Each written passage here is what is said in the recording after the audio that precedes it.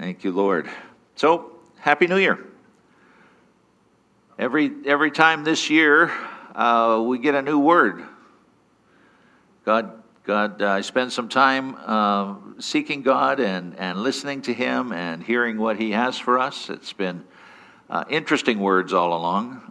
Last year, the word was not just one word, but it was joy as expressed in laughter. And you know that last year was a difficult year to express in laughter.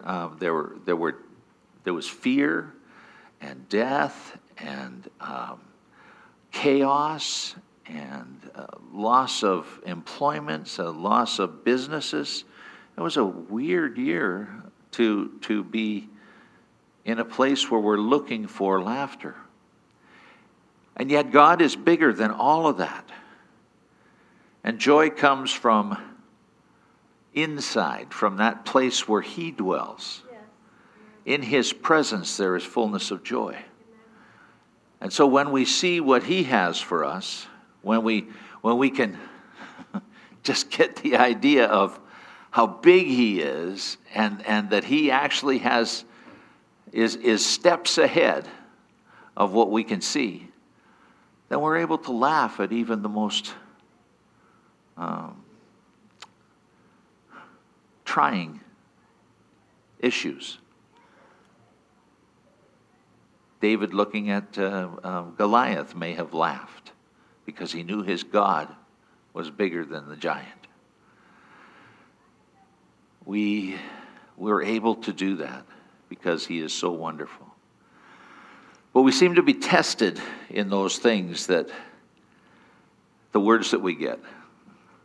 And we get tested as a church, and I think we get tested as the body as well in all of that. In the final 2 weeks of the year, I heard a number of prophecies for 2021, and many of them carried a little leftover from 2020. And in those words were prominently portrayed where joy and laughter are pouring out. So unless we're ready for it, we won't appreciate it as much, right? When you go to Grandma's house and you just know that she's going to have fresh baked buns, you anticipate those things, and you can almost taste the butter melting on those buns, and a little fresh jam. Oli bowling at Christmas, right, Stan? You anticipate those things. And so if we are made aware and we are able to anticipate, be ready for, we can appreciate it much more. So joy as expressed in laughter was our test for last year, and this year we're going to be tested in another word. I asked the Lord if it could be Hawaii. Test me in that, Lord. May I be smitten with Hawaii. He didn't get that humor, and He didn't give me that word. But that's the way it is. I can't manipulate Him. And so I have to be honest about the word and the where it is that I believe that we're going. And this year, it's a word that we have had. I think it's been a number of years now since we've had it, but our word is love. Yes. Love. Now, that sounds all wonderful. What the world needs now is love, sweet love. I don't know that that's what the way we're going to be tested in it. Let me read for you 1 Corinthians 13. It is known as the love chapter. It's actually probably, many people say it's the favorite passage in the world of God's Bible. But just let me read it for you out of the Passion translation. Now, it's called Passion Translation, but I don't know that it actually is a translation. I think it's more of a paraphrase because it makes things, it takes some liberties with words that help us to comprehend it now. And so it's not like a specific translation, but the paraphrase helps us to understand. And there are other good paraphrases out there. So 1 Corinthians 13, and I want to, I'll start with,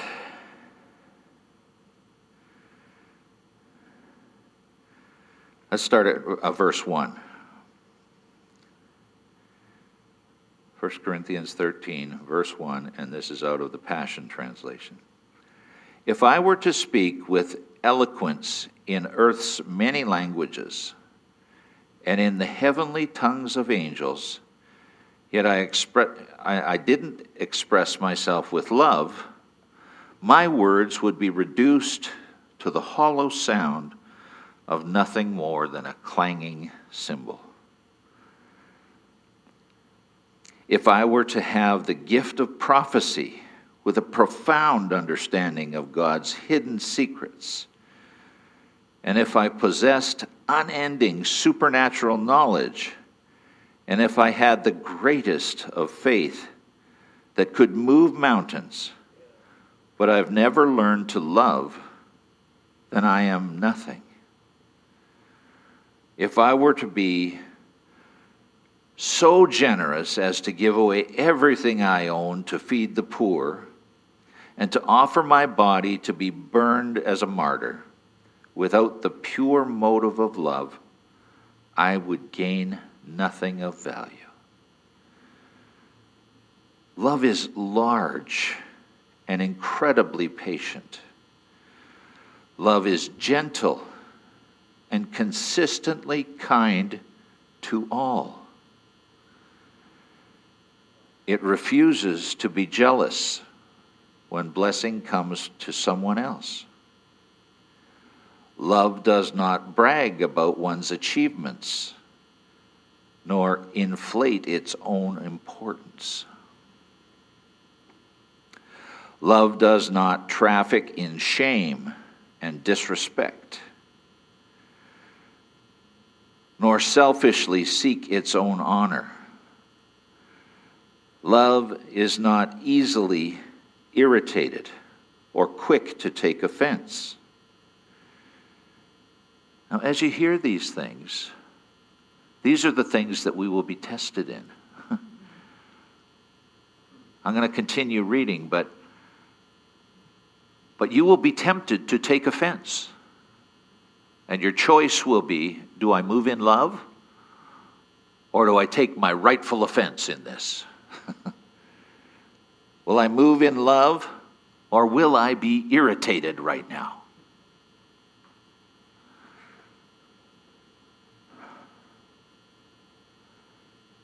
The tests will come. Continuing on in verse 6, love joyfully celebrates honesty and finds no delight in what is wrong.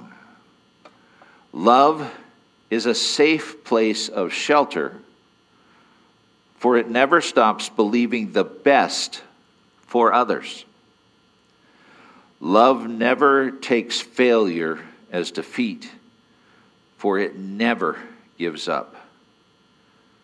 Love never stops loving. Love never ceases, right? Not describe love in a beautiful way. I was impressed with how it was put together. So love will test us this year, and the whole idea of the test is to raise us up to another level in God, to take us to a place out of the muck and the mire, the ways of the world, the ways of fleshly man, and to take us to a new ground, a new place. He has increase available for us. He has promotion waiting for us. And the way to that is to give up the old way and exchange it for the new way. His wonderful exchanges are delightful. He gives us the oil of joy for mourning, beauty for ashes. And so instead of offense, God has love for us. Because it's His love we're looking for. It's the agape love. It's the love that supersedes anything that we're able to generate on our own. He's wanting us to move in His love. How can we do that? How can we move in His love? Well, He resides in us. We have access to Him. And if we invite Him, He will help us. We don't have to make it on our own. We don't have to trudge through this because He's designed us so that we can turn to Him any old time. So, knowing that the scripture 1 John 4, verse 7, the epistle or the letter of John says simply, and if you want a challenge for the year, here's a scripture that you can memorize. 1 John 4:7. God is love. God is love. Well, His tests are usually easy if we trust Him. It's only when we hang on to things that it becomes hard.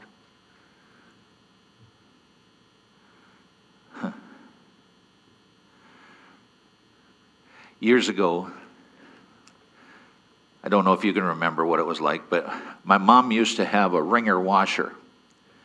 She would wash the clothes,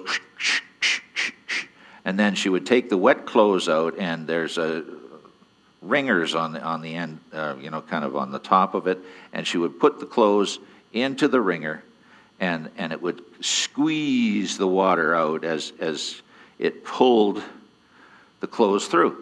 And so you'd end up with flat, drier clothes on the other side of this thing.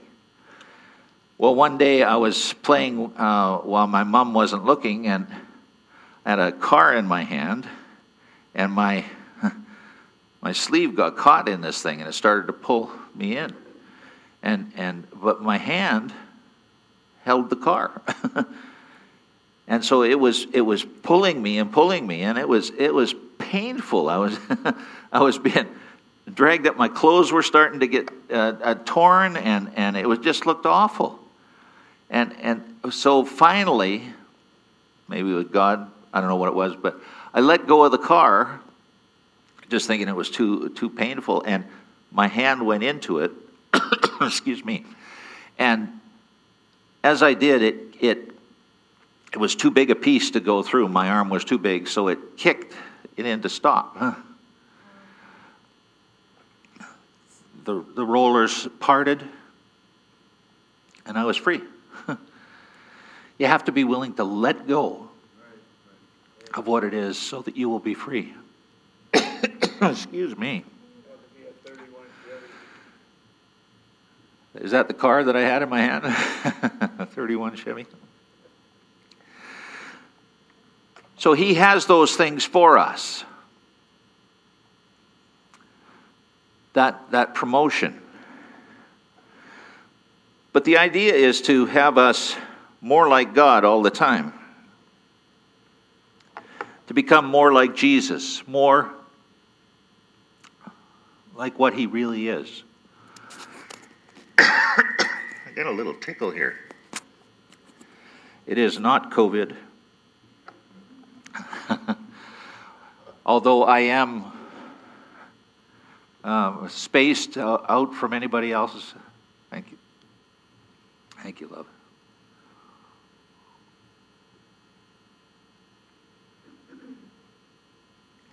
Huh. That feels better. You know, in the Gospels, Matthew, Mark, Luke, and John, there are 89 chapters. 89 chapters that describe what Jesus did when he was here on earth.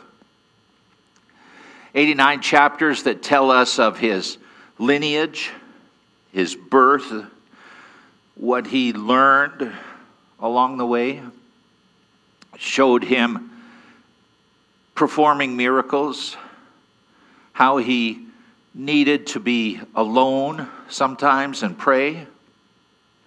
I got one, Bob, thanks. Showed us his willingness to do what the Father was doing. I only do what I see my Father doing. Showed us the glory and wonder of who he is. And they show us the harshness of his death. Shameful death. But you know, in 89 chapters, there is only one little verse where he rolls back the veil, as it were, and shows us his heart. Like we can look at the totality of what he shows us and assume that we know the important thing. But it, I think, is like when Moses asked to see God's glory. When he asked to see God's glory, God said, I will show you my goodness. Right? I will show you my goodness. That is his glory. My nose is running just here for a sec. So, excuse me.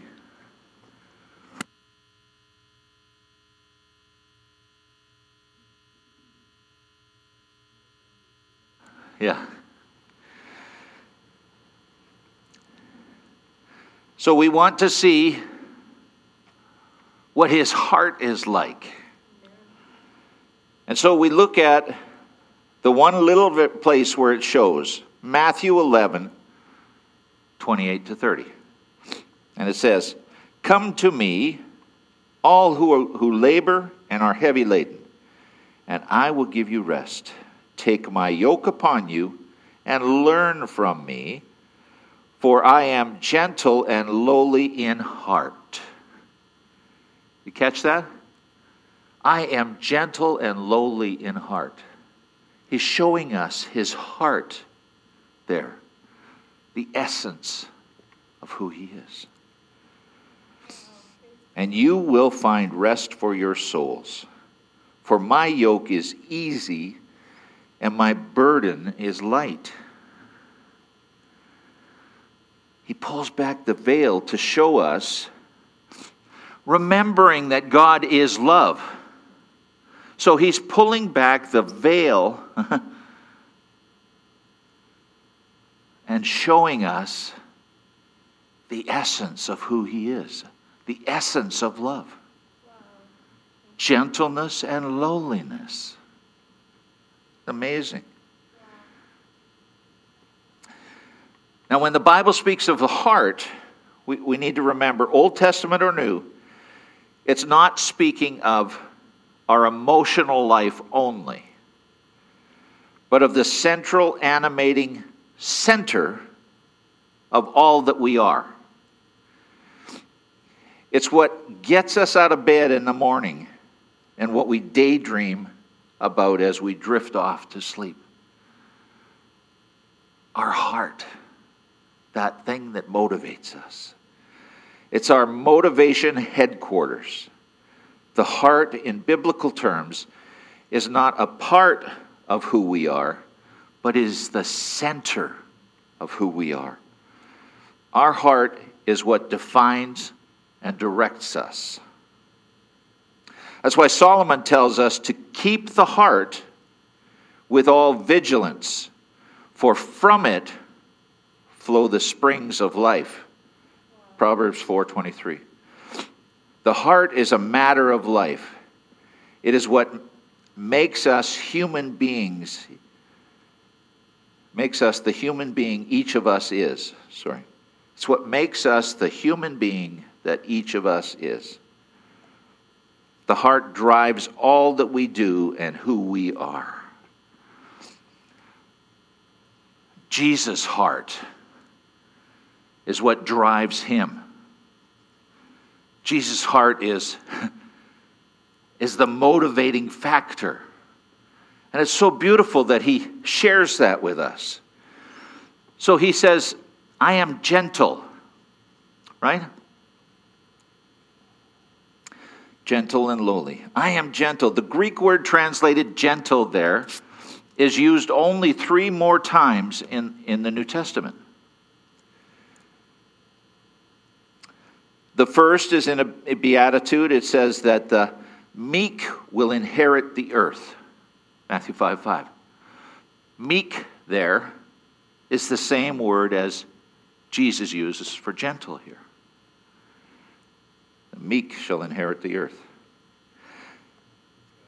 The prophecy in Matthew 21:5, which quotes from Zechariah 9:9, Jesus is the King coming to you humble and mounted on a donkey.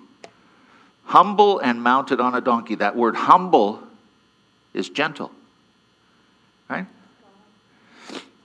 And in Peter's encouragement to wives to nurture more than anything else, and this is the verse, the hidden person of the heart with the imperishable beauty of a gentle and quiet spirit. The word gentle there is the word that we get for gentle in our passage, Matthew 11. Meek, humble, gentle. Jesus is not trigger happy, not harsh, reactionary, or easily exasperated.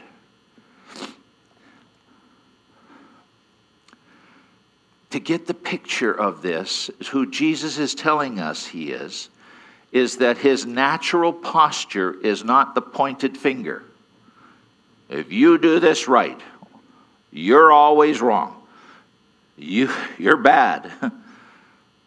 That's what we superimpose upon him. But his natural posture, if we catch this, is the open arm.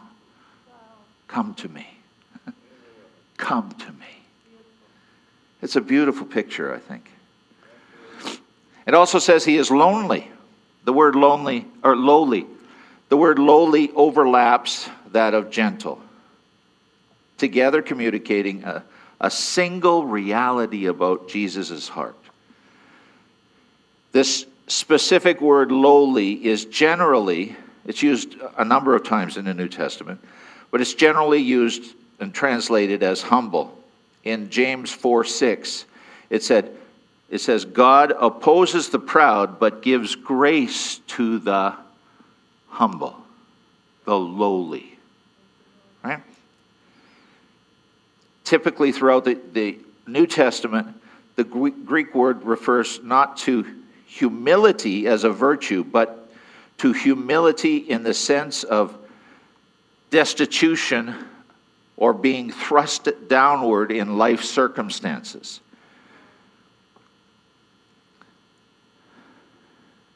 So in Mary's song, while pregnant with Jesus, the word is used to speak of the way that God exalts those who are of humble estate. The word humble there is the lowly that we have translated in our verse. Of lowly estate, kind of pushed down by the circumstances of the world. Paul uses the word when he tells us to not be haughty, not to be lifted up and think yourself more highly than others, but to associate with the lowly. That's Romans 12:16. Do not be haughty, but associate with the lowly, referring to the socially unimpressive. Those who are not the life of the party, but rather they would cause the host to cringe if they show up. The lowly of the world. The point in saying that Jesus is lowly is that he's accessible. He's accessible. He's not some God on a mountain that you have to climb for days and days to get to. He is humble and lowly. He is, you can run to him anytime. He is accessible to us. For all his resplendent glory and dazzling holiness, his supreme uniqueness, no one in human history has ever been more approachable than Jesus Christ. A leper who would not approach anyone because he was seen as an outcast had no problem approaching Jesus. Because Jesus was accessible. So beautiful.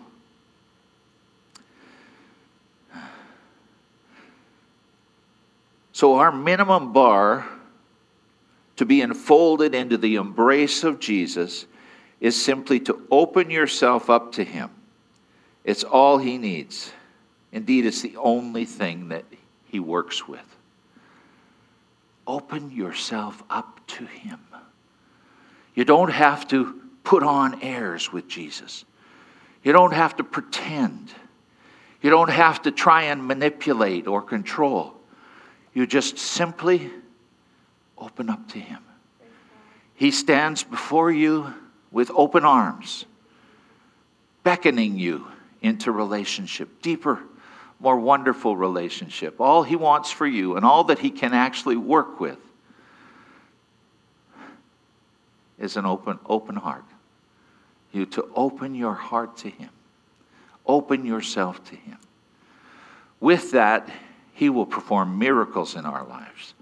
But it's when we refuse to open up spots, open up areas, those secret catacombs in our existence that we don't want anybody to know about, especially God. Isn't it odd how we think? He knows everything. He made us. He made those very catacombs in our hearts, those hidden places that we lock away the secret us that we're so afraid that everybody will find out. He made those, and he has access to them anytime, but he wants us to willingly open up to him. It's the only thing he works with.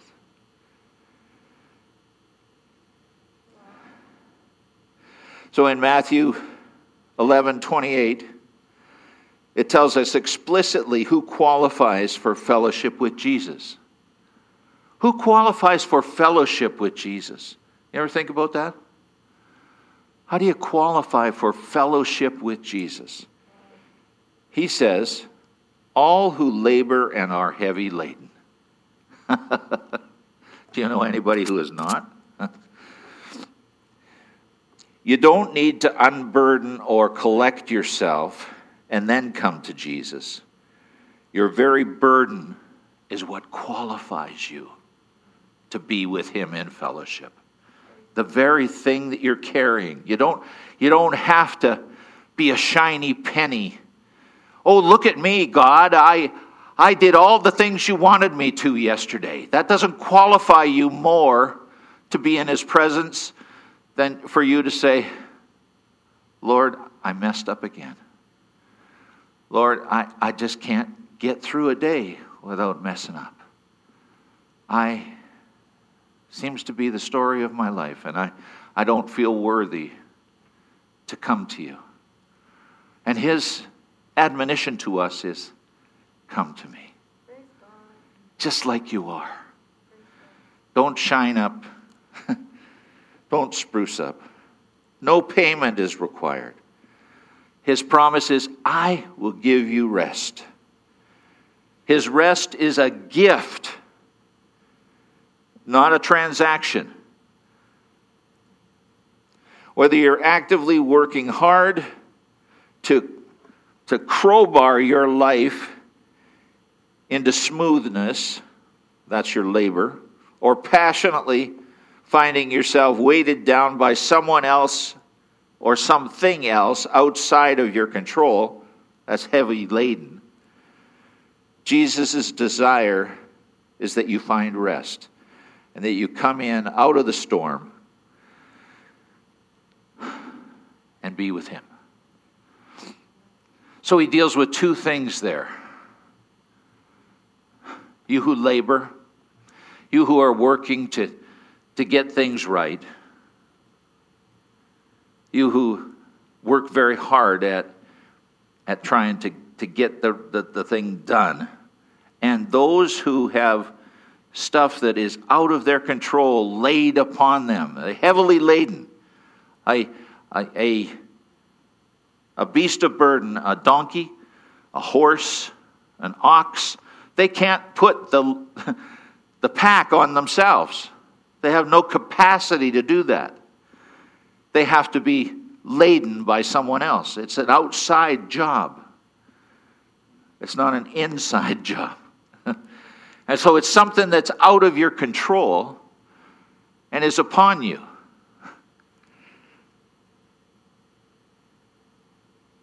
Gentle and lowly. This, according to his own testimony, is Jesus' very heart. Gentle and lowly.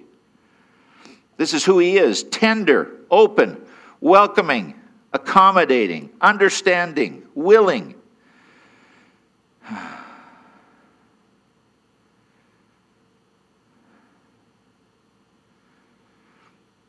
If we're ever asked to say only one thing about who Jesus is, we would be honoring Jesus' own teaching if we were to answer, Jesus is gentle and lowly. Gentle and lowly. But that said, the preceding verses to what we just read here. Just let me get to it. He says,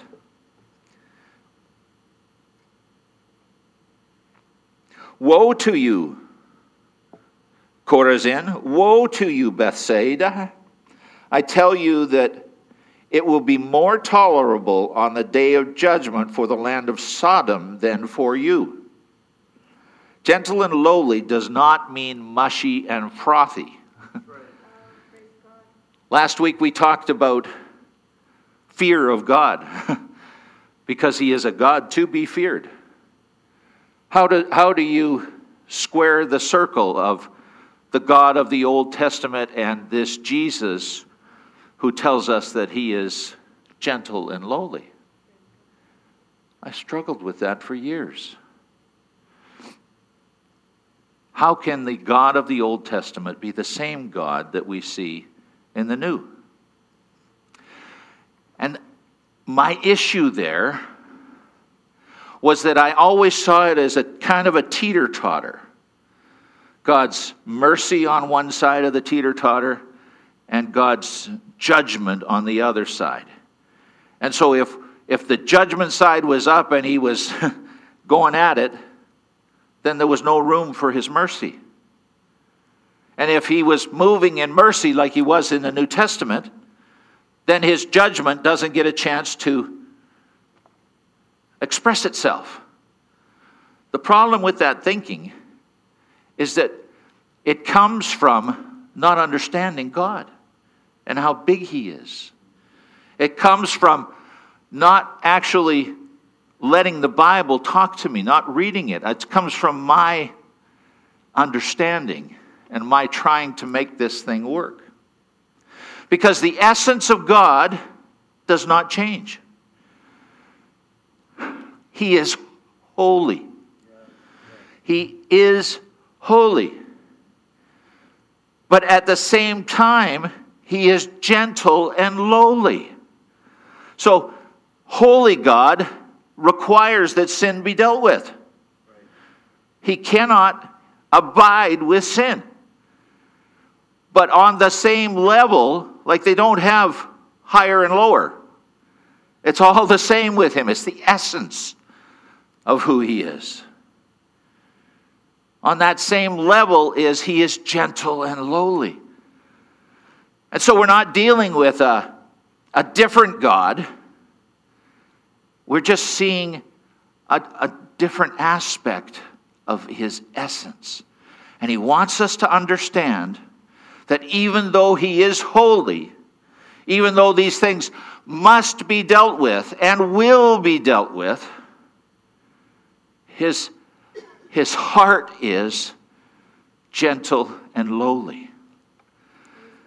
So imagine for a moment how he could have, if he were just judgmental God, how could he have tortured and tormented people to death? Terrible, horrible deaths. But we see him working with people, sending them prophets, sending them warnings, giving them time. Even at one point he says, this nation is corrupt. They are wicked. But their time has not yet come because he is gentle and lowly, wants it to change, giving them time. Then the judgment comes. It could have been instantaneous. Boop, you're gone. But his gentle, lowly heart is moving amongst his people. Lowly gentleness is not one way Jesus occasionally acts toward others. Gentleness is who he is. It is his heart. He can't ungentle himself toward his own any more than you or I can change our eye color. We can artificially do it with contact lenses, but you can't change the eye color of a person so that it's always changed. Jesus cannot change his character. Jesus cannot change his heart. Gentle lowliness. The Christian life is inescapably one of toil and labor. It says that in a number of places, but 1 Corinthians 15:10 and Philippians 2 verses 12 and 13, for example, but there are others. Jesus made it clear in his gospel as well in Matthew 5:19 to 20. The Christian life is inescapably one of toil and labor. His promise here in Matthew 11 is rest for our souls. Rest for your souls, and not a rest for your body. We are called to do that as a steward of the body. But all Christians' toil flows from fellowship with the living Christ, whose transcending, defining reality is gentle and lowly. He astounds and sustains us with his endless kindness. Only as we walk ever deeper into this tender kindness can we live the Christian life as the New Testament calls us to. Only as we embrace the wonder of his tenderness and his kindness can we live out the life of a real Christian. Think of it in relationship to the family who God uses as a template for the kingdom for us to understand. If a father isn't tender and kind, the children will not know what God really is about. How do you be tender and kind to a spouse that's being rude to you and abusing you? The picture is harsh there for us. Children that are mistreated. We need to embrace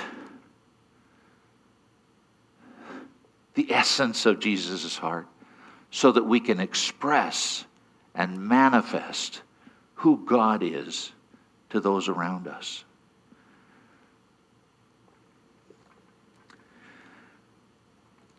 The notion of kindness is there in our passage.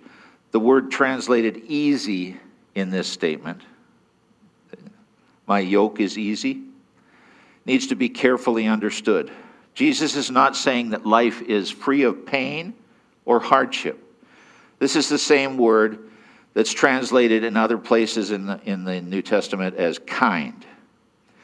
As in Ephesians 4:32, be kind to one another, tender-hearted. Ephesians 4:32 says, be kind to one another, tender-hearted. That kind there is translated as easy in the yoke. Consider what Jesus is saying. A yoke is a heavy crossbar that is put upon work animals, typically an ox.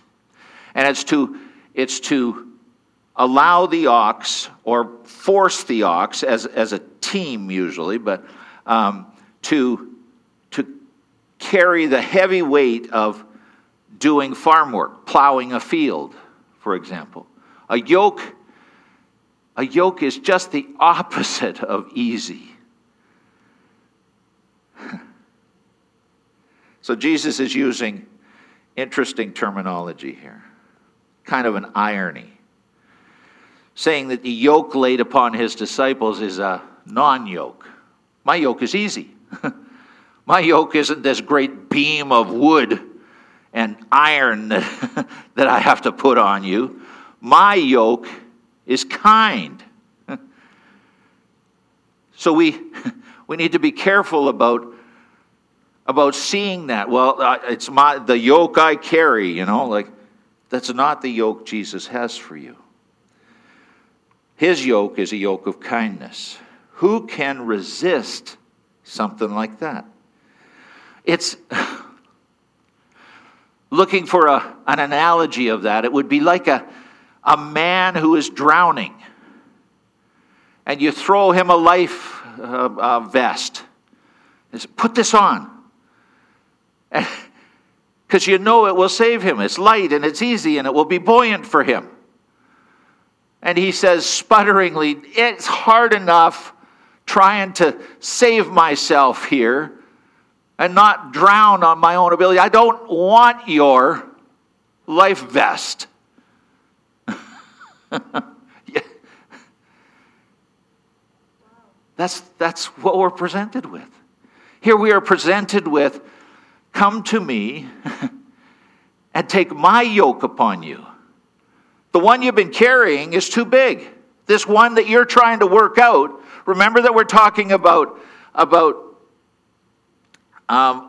it being a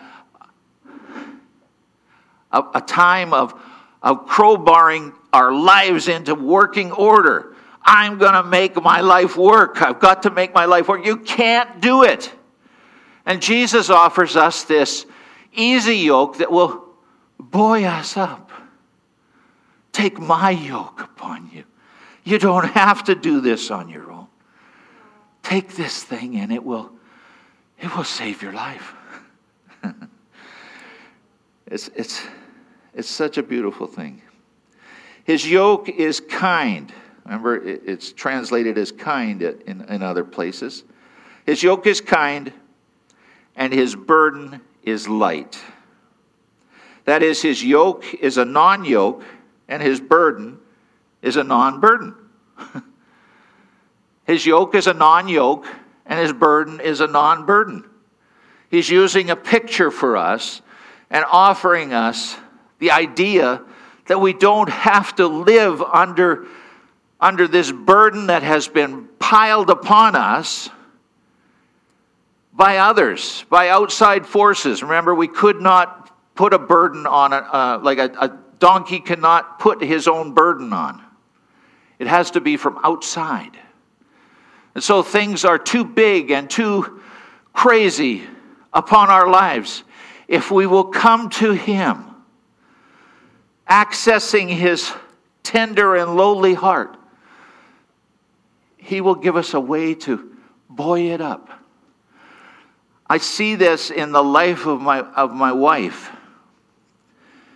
She comes under this yoke of oppression at times, where things around her are just too much, and she has no way of adjusting it, no way of controlling it, and it is so frustrating, and she just can't move this thing. And yet, a few minutes alone with God, and she doesn't care about it anymore. It's still there. She still knows it needs to be dealt with, but it's been lifted off of her shoulders. And she's exchanged it for this light yoke that Jesus says, this light burden. It's not too heavy for her anymore. She has a confidence that she can go through this thing because He's with her and He'll get her through it. It's an amazing thing. It encourages me like, yeah.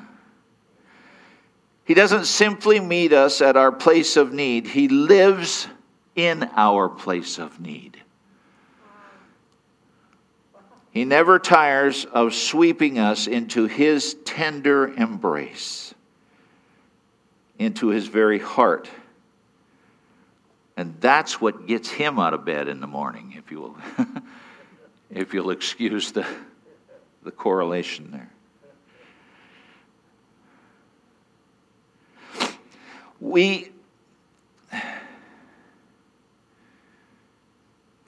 I have a quote here from Thomas Goodwin, who is a pastor in Puritan days.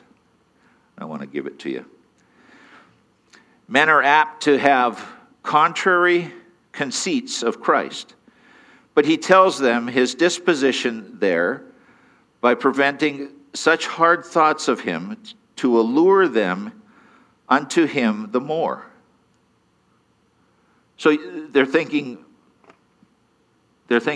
Jesus is hard, but He allows them to think that so that He can draw them in just a little bit. We are apt to think that He, being so holy, is therefore of a severe and sour disposition against sinners, and not able to bear them. No, He says, I am meek. Gentleness is my nature and my temper. That's who He is, and He's drawing us into that all the time. It is so beautiful. We project unto Jesus our skewered instincts about how the world works. Human nature dictates that the wealthier a person, the more they tend to look down upon the poor. That's just our nature. You get really wealthy, the poor, they need to pull up their bootstraps. The more beautiful a person is, the more they're likely to put off the ugly. And without realizing it, what we're doing, we quietly assume that one so high and exalted, our Jesus, has correspondingly difficult time drawing near to the despicable and the unclean. Without realizing it, we have elevated Him to a place where He is so holy that how could He put up with people like me and the people that I know? And that's the opposite of the way it is. Sure, Jesus comes close to us, we agree, but He holds His nose. The risen Christ, after all, is the one whom God has highly exalted, at whose name every knee will one day bow in submission. This is the one whose eyes are like a flame of fire and whose voice is like the roar of many waters, and who has a sharp two-edged sword coming out of His mouth, and whose face is like the sun shining in full strength. In other words, this is one so unspeakably brilliant that his resplendence cannot adequately be captured with words. So ineffably magnificent that all language dies away before his splendor. This is the one whose deepest heart is more than anything else gentle and lowly. We have many times this kind of a picture, and this is one that West Coasters would understand, this picture of Jesus coming close to us, being like a little boy trying to touch a slug for the very first time.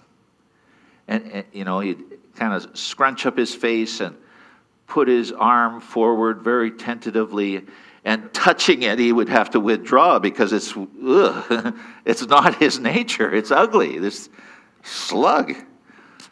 That is not how Jesus approaches us. That is not how he calls us. He does not have a sour disposition, nor is he severe with those he loves and those who need him. That's why we need the Bible. Our natural intuition can only give us a God like us. The God revealed in the Scripture deconstructs our intuitive understandings and startles us with the one whose perfections are matched by his gentleness. Indeed, his perfections include his perfect gentleness. It is he who says that this is his very heart. Jesus says, "Come to me, all who labor and are heavy laden, and I will give you rest. Take my yoke upon you and learn from me, for I am gentle and lowly in heart. You will find rest for your souls, for my yoke is easy and my burden is light."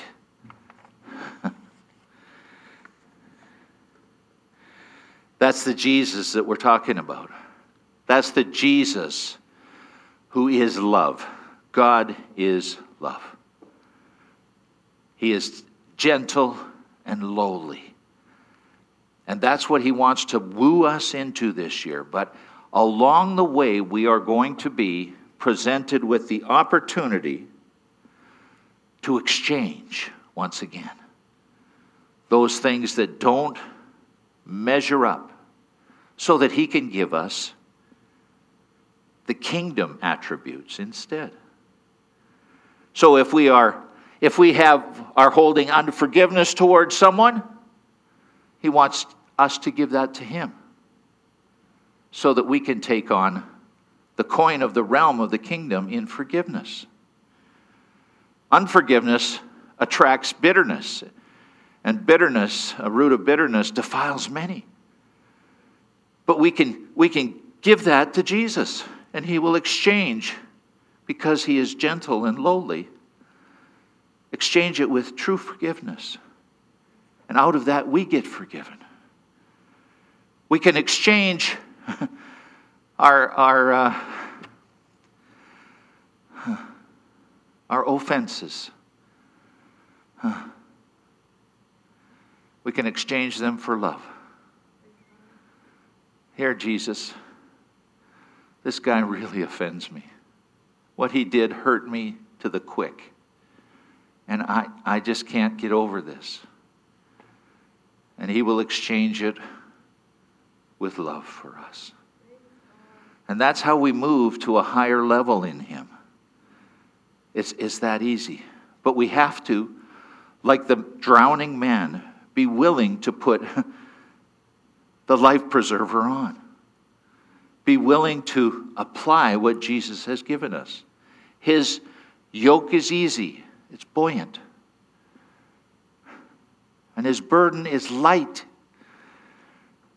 The burden does not go away in the instant that we are in his presence, but we know that he is with us. And we know that he's got this thing. It may take some time, but we will get through it with him. We will get to the other side. We will see victory in Jesus. Hallelujah. So let's, why don't you stand with me at home there? You've been sitting for a while. Can you see that if love is our word for the year, that he's trying to attract us, to woo us into this place with him, so that we might know his heart in all that we're doing. Gentle and lowly. Gentle and lowly.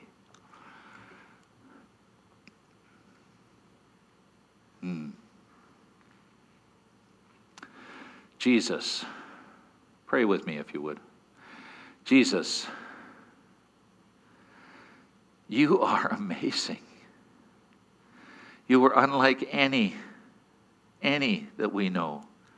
You are resplendent. You are bright and shining.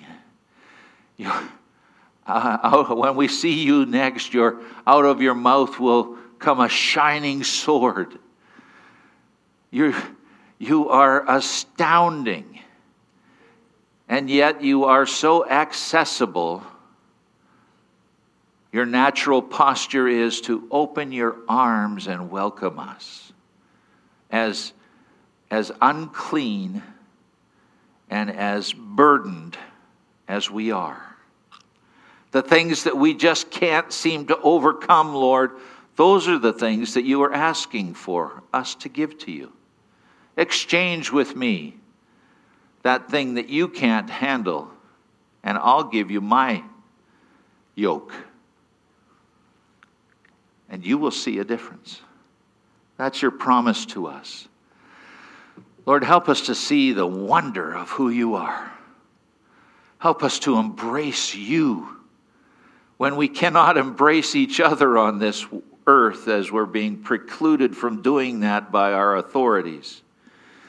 Help us to embrace you until we receive those things from you that will free us from what it is that burdens us. You are amazing.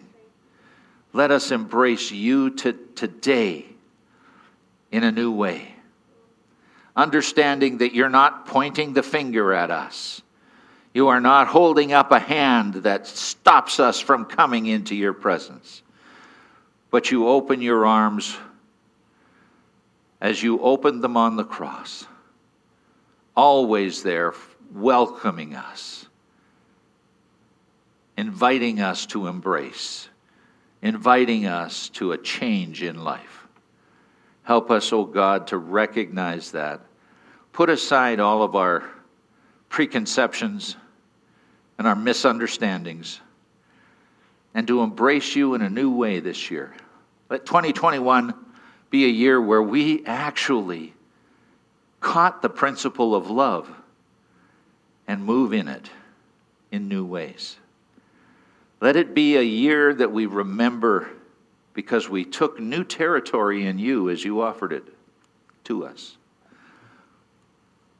Let it be a year where we see all of those things that we've been praying about and hoping for years and years.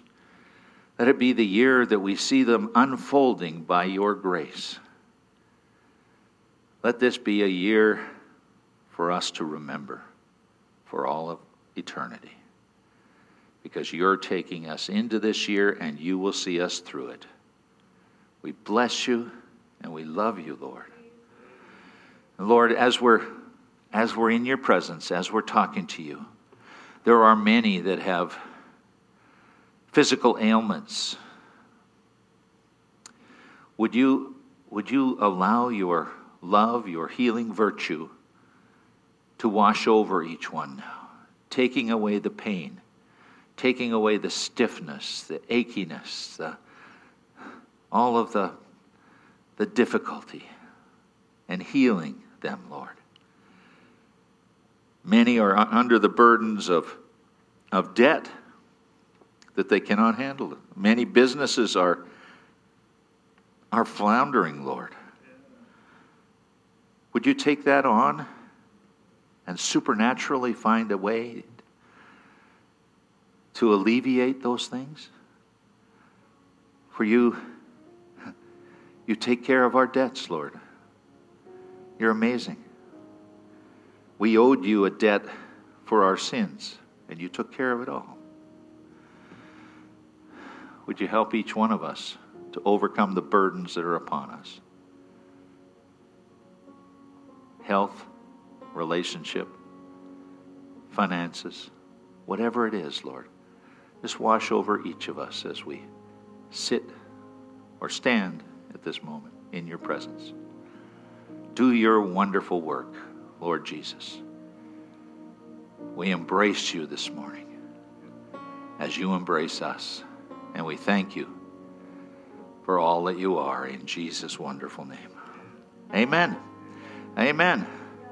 So we will be in touch with you sometime this week as we hear what the provincial authorities are saying. But in the meantime, come back and see us next week. Same time, same station. Amen.